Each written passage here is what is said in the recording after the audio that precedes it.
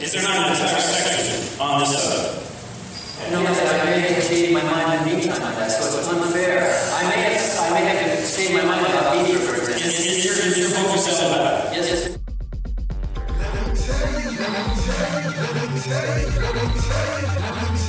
Lord, have you ever asked God for forgiveness? I'm not sure. I just go on trying to do a better job from here. I don't think so.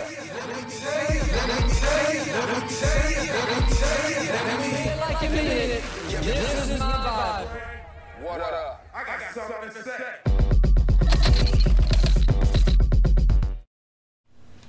Hey everybody, welcome to episode 16 of Let Me Tell You. I'm your host, the Evangelical Norm. Sad news this week. We lost Dr. Norm Geisler, passed away early this week, and amazing theologian, teacher, apologist. So many things we could say about Dr. Geisler. Of course, not everybody's going to agree completely 100% with his theology.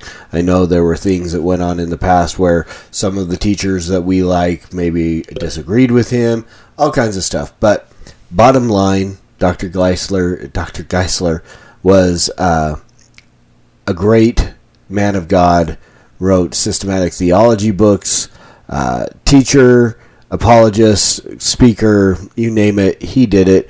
Years dedicated to Jude 3 style contending for the faith. And so we have lost another great voice in evangelical Christianity this week, and there's no reason to doubt the fact that he passed from this world into the next and was greeted by our Savior, who said to him, "Well done, good and faithful servant." Dr. Geisler, pray for his family. Keep his family and so on in prayer. Great man, passed away this week, and it is sad news. And it kind of leads into the next thing I'm going to talk about.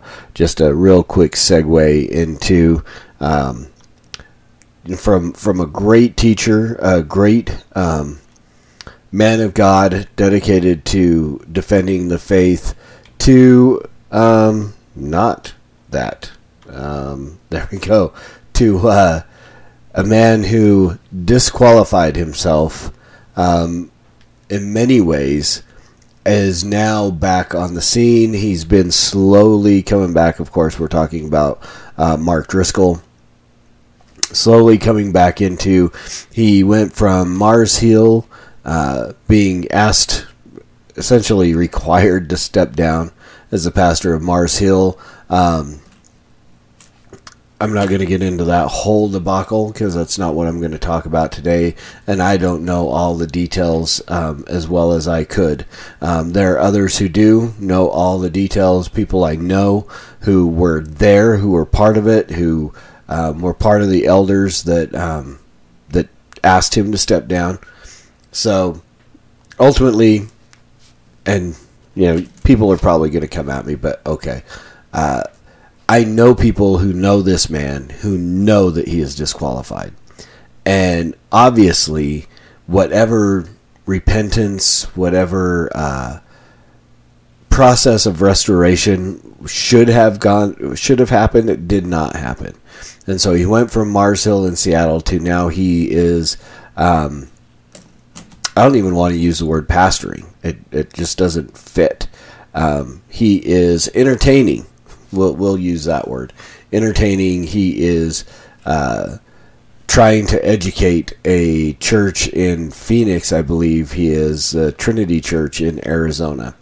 So, but he is kind of come up on everybody's radar this week for a interview he did. Now, I was under the impression that Mark Driscoll was reformed. According to this clip we're going to watch here in a second, he was not. But he came up, and there were some things that he said that I really wanted to address. I thought about doing this as an episode of The Master's Dog, but I don't think what he said actually challenges Scripture, challenges the Word of God, challenges it does kind of challenge theology, but this is more just a personal attack on Reformed preachers and Reformed people in general. So we're going to jump in. I'm going to throw up this interview that he did, and it's just a snippet. The essential. I tried to watch the whole thing earlier, and it really, I don't know who this guy is that is interviewing him even, but the whole beginning, like 3 or 4 minutes of the beginning, excuse me, a few minutes in the beginning of the video, he's talking about something where apparently he tells a story that is similar to a story that happened at Mars Hill or something. It just seemed really weird to me that he spent so much time trying to essentially, I think he was trying to defend against upcoming challenges that he ironically plagiarized some story. So I don't know what that was all about. I wasn't really able to get myself to even desire to watch the whole interview. So I went back and just found this little clip. So we're going to go ahead and we're going to let this play out to the point, and then we're going to talk about the issues that come up. So here we go. Mark Driscoll. Atheism says, I have no dad. Agnosticism said, I never met him and I'm not looking for him. Deism says, he used to be here but he left, he lives far away. Mm-hmm. Progressivism says, my dad is more like a big brother, permissive parent, lets me do what I want. Right. Arminianism is, I have a dad who lets me make my own choices, doesn't tell me what to do. Reformed theology is, I have a dad who is powerful, he is in charge, he's non-relational, he lives far away, and don't make him mad because he can get angry really fast and hurt you. Right. Mm. And then feminism comes along and says, let's just be raised by a single parent called God as mother. Mm. And so almost every theological group within Christianity is somehow a rejection or projection of their earthly father. And the problem is they're starting with their earthly father and looking up. They're not starting with their heavenly father and looking down and judging their earthly fathers. Yeah. So I think I've gone so far as to say, I think the whole young, restless reform movement, Time Magazine said I was one of the thought leaders that helped create that. I don't hold to the 5 points of Calvinism. I think it's garbage, but so blog about that. But anyways, because it's not biblical. But nonetheless, that whole young, restless reform, God is father, but he's distant, he's mean, he's cruel, he's non-relational, he's far away. That's their view of their earthly father. So then they pick dead mentors. Right. Spurgeon, Calvin, Luther. These are little boys with father wounds who are looking for spiritual fathers. So they pick dead guys who are not going to actually get to know them or correct them. Right. And then they join networks run by other young men so that they can all be brothers. There's no fathers. Right. And they love Jesus because they love the story where the son is the hero because they're the sons with father wounds. Right. But Jesus says, I am the way, the truth, and the life, and no one comes to the Father but by me. Right. All right, let's stop it, and I'm going to jump back, and I'm going to let him talk, and then I'm going to stop and interject in a couple of places. So we're going to do this kind of like a Master's Dog episode, but just in this format. So let's go back. I'm hopefully I hit right about the time where he bypasses the agnostic, at least. Says, my dad is more like a big brother, permissive parent, lets me do what I want. Right. Arminianism is, I have a dad who lets me make my own choices, doesn't tell me what to do. Reformed theology is, I have a dad who is powerful, he is in charge, he's non-relational, he lives far away, and don't make him mad because he can get angry really fast and hurt you. Right. Okay.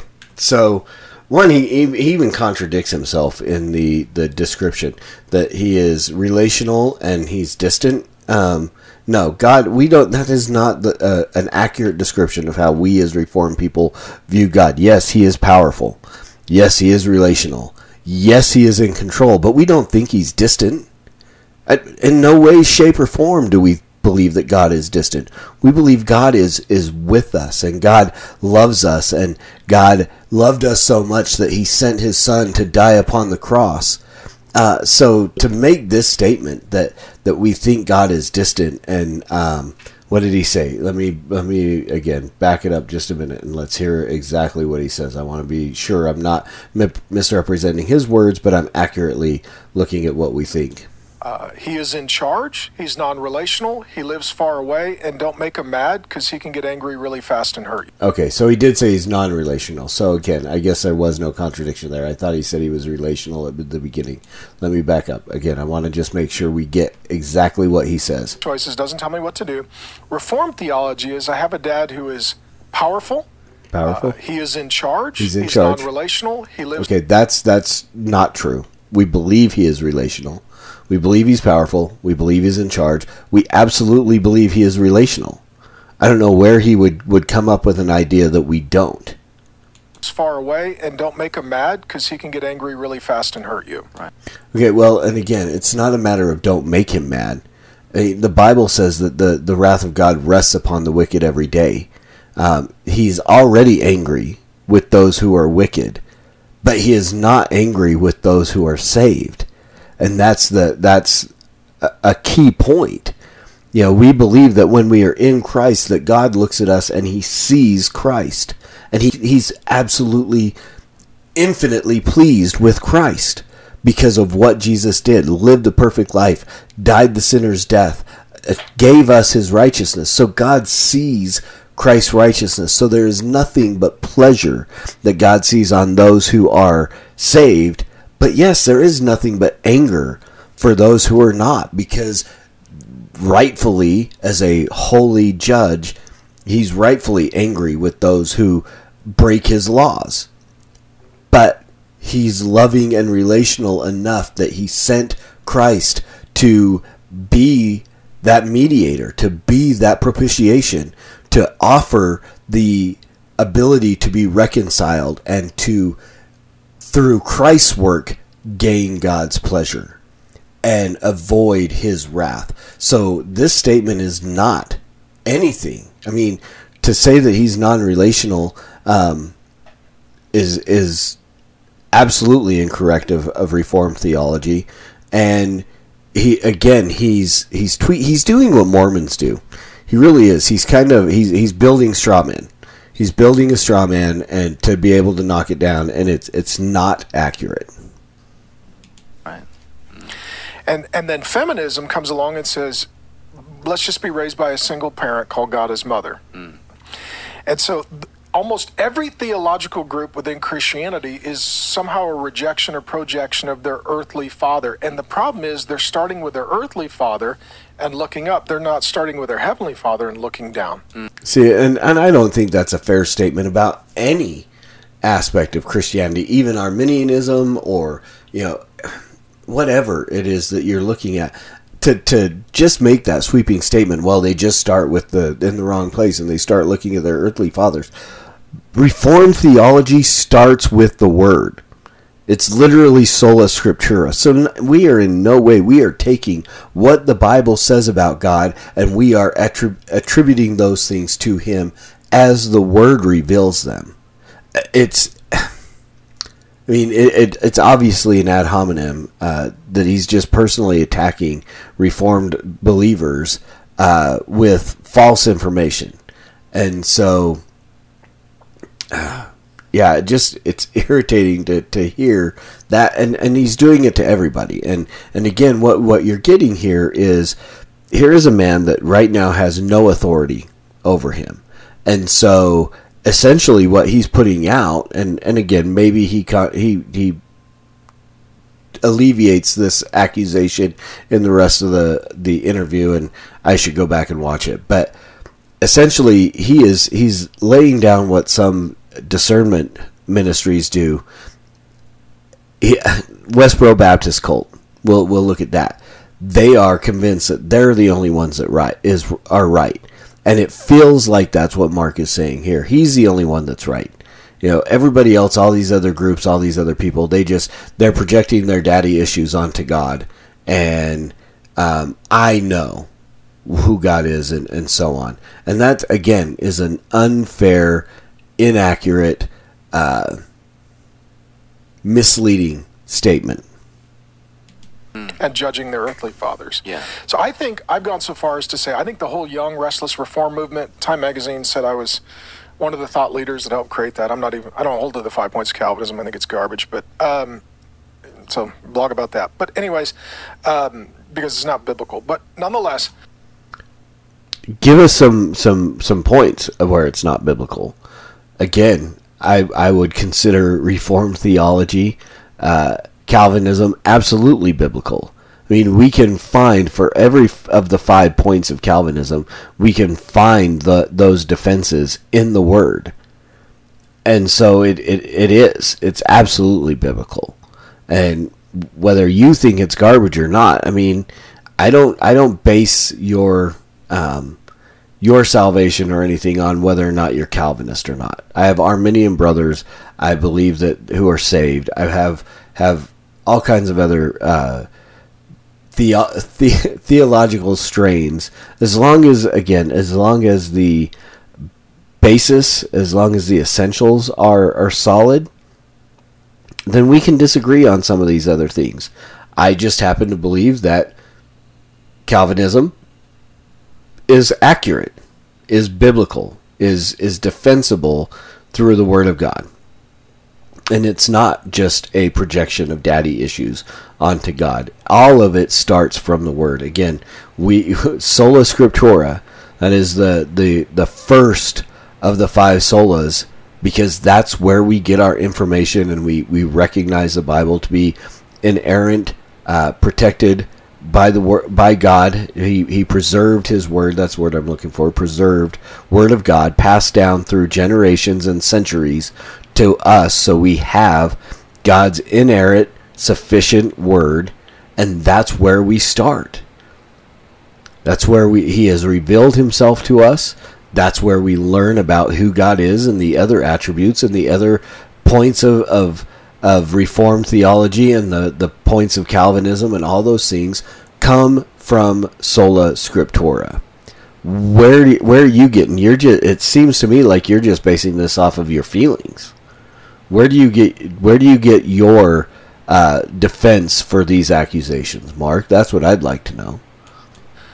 That whole young, restless reform, God is Father, but He's distant, He's mean, He's cruel, He's non-relational, He's far away. Okay, and again, He's not mean, He's not distant, He's not non-relational. Reformed theology doesn't adhere to any of these things, does not attribute any of those traits to God. In fact, most of them are opposite. He is just, doesn't translate to being mean. He is sovereign. He absolutely is in control. He is righteous, can have nothing to do with sin. All these things but you're twisting those. But He is absolutely relational. He draws us to Himself through the gospel. He uses the Spirit to draw us to Christ so that we can be reconciled to Him. That is absolutely relational. That's their view of their earthly father. So then they pick dead men. And why would you just assume that everybody who believes in Reformed theology, that's their view of their earthly father? My earthly father wasn't saved, and by no means was he a saint. But he was none of those things. He was not distant. He was not mean. He was not non-relational. And so I did not take my opinion of my dad and project it onto God, because that's not my opinion of my dad. That's a pretty sweeping statement you're making, Mark, about a lot of people who you don't know. Mentors, Right. Spurgeon, Calvin, Luther, these are little boys with father wounds who are looking for spiritual fathers, so they pick dead guys who are not going to actually get to know them or correct them. Right. And then they join networks run by other young men so that they can all be brothers. There's no fathers. Right. And they love Jesus because they love the story where the son is the hero. Because Okay. So the fact that we don't choose mentors, that we only choose old dead guys, Spurgeon and Calvin and Luther and so on. I mean, every strain of theology holds to some old dead guys.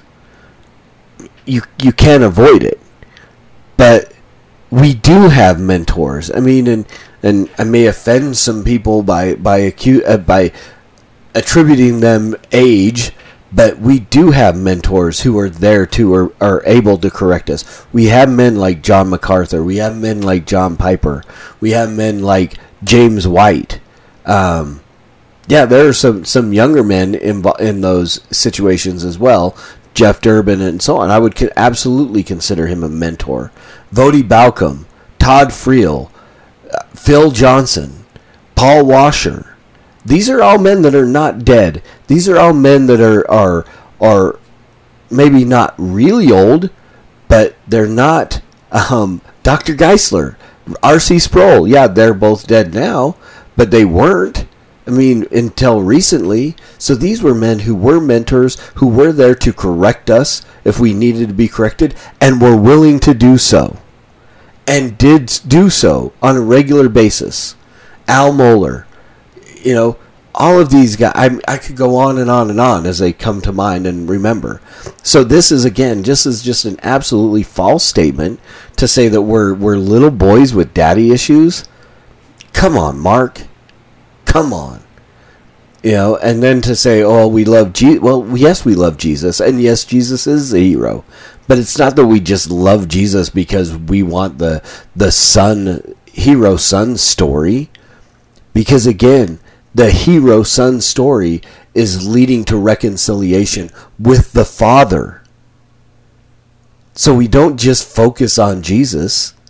We are focusing on the fact that the Father sent the Son to pay the penalty for our sin so that we can be reconciled to the Father. What part of this are you missing, Mark?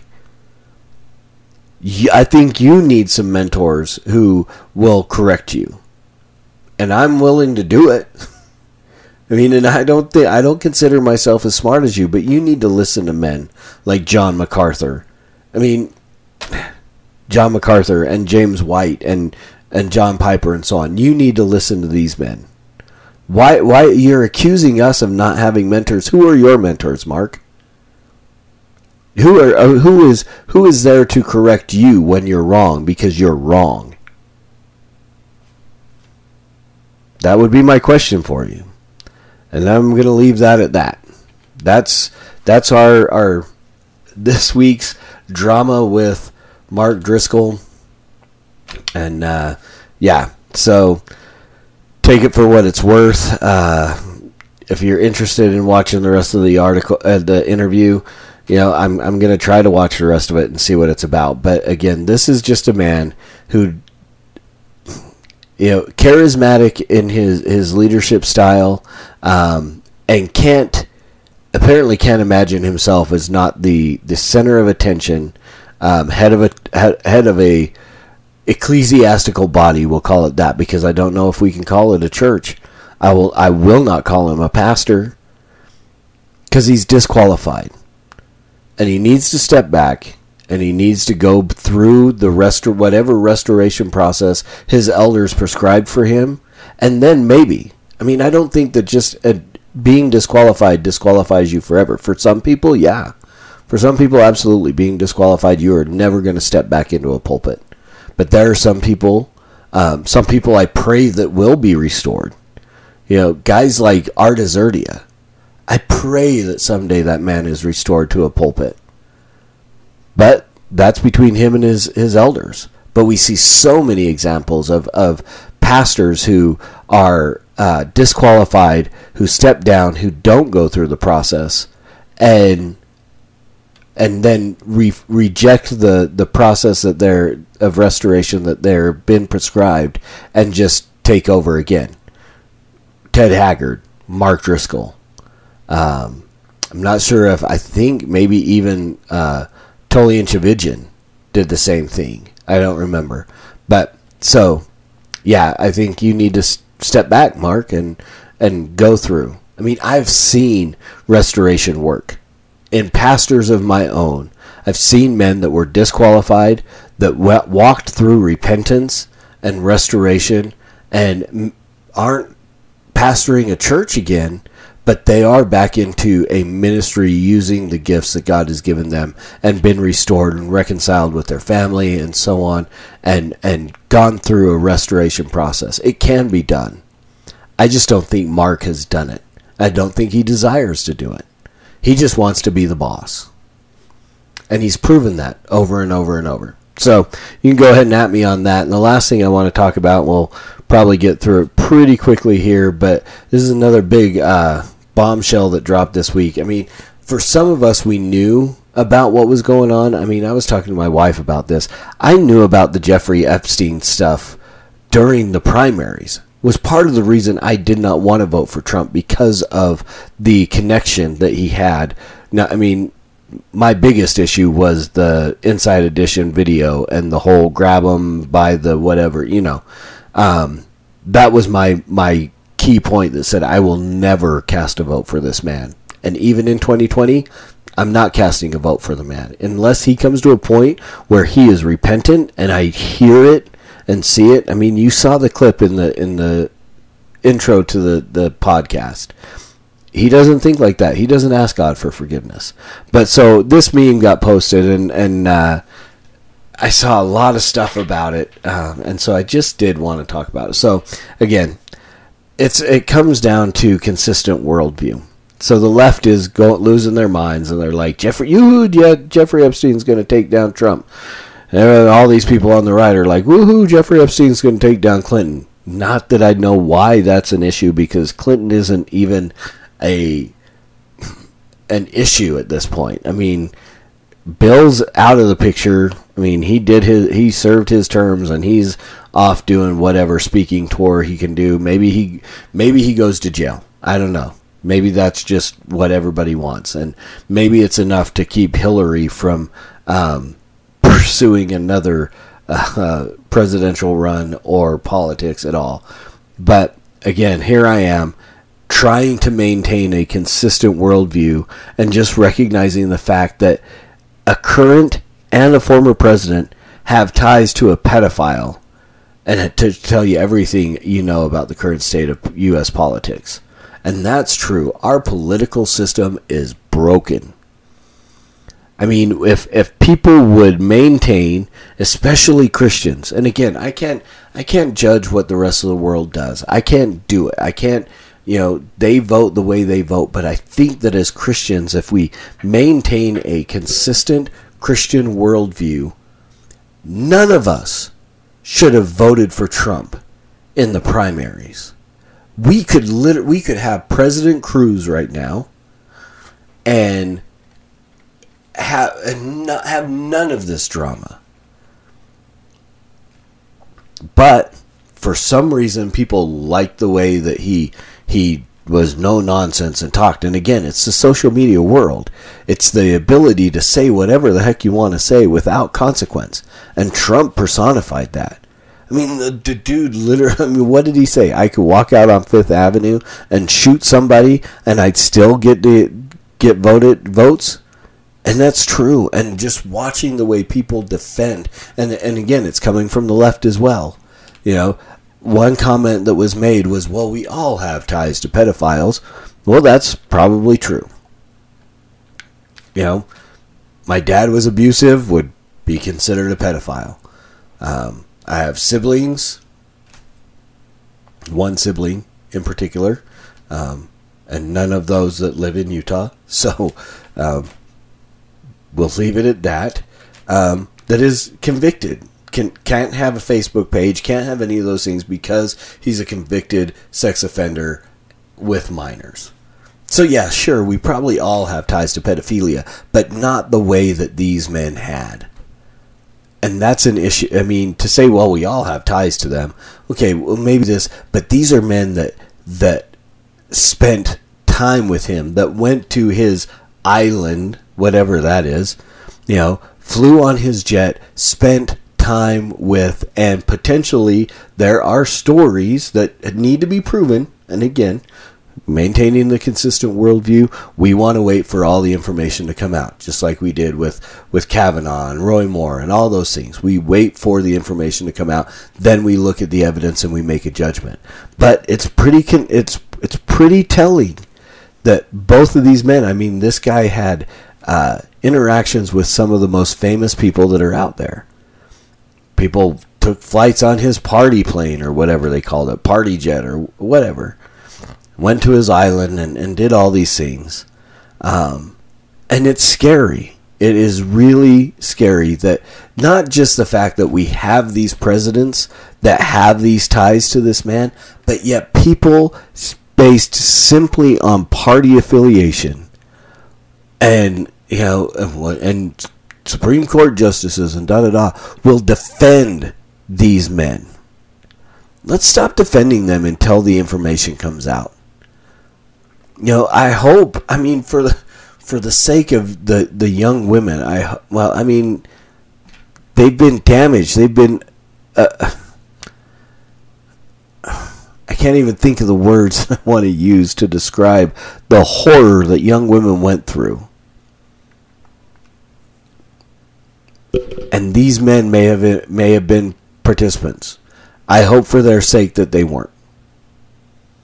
I hope for goodness sake that they were not involved in those things. But if they were, I want to see them jailed. I want to see them imprisoned. I'm a proponent for the death penalty for pedophiles, for child molesters. I would rather see them just put to death than sit in a prison somewhere in a segregated area for the rest of their lives. I would rather see them put to death. And now I may have an issue with, yeah, there you go. So if any of these men, any of this information comes out and the truth is told, prosecution for anyone involved. And then we'll let the courts do what the courts do. My opinion on what it is shouldn't have anything to do with any of it. But I would like to see laws made that the death penalty is enforced for situations like this. And we'll leave it at that because I'm tiptoeing on very thin ice with the subject matter that we're discussing. So there you have it. It is an ugly situation.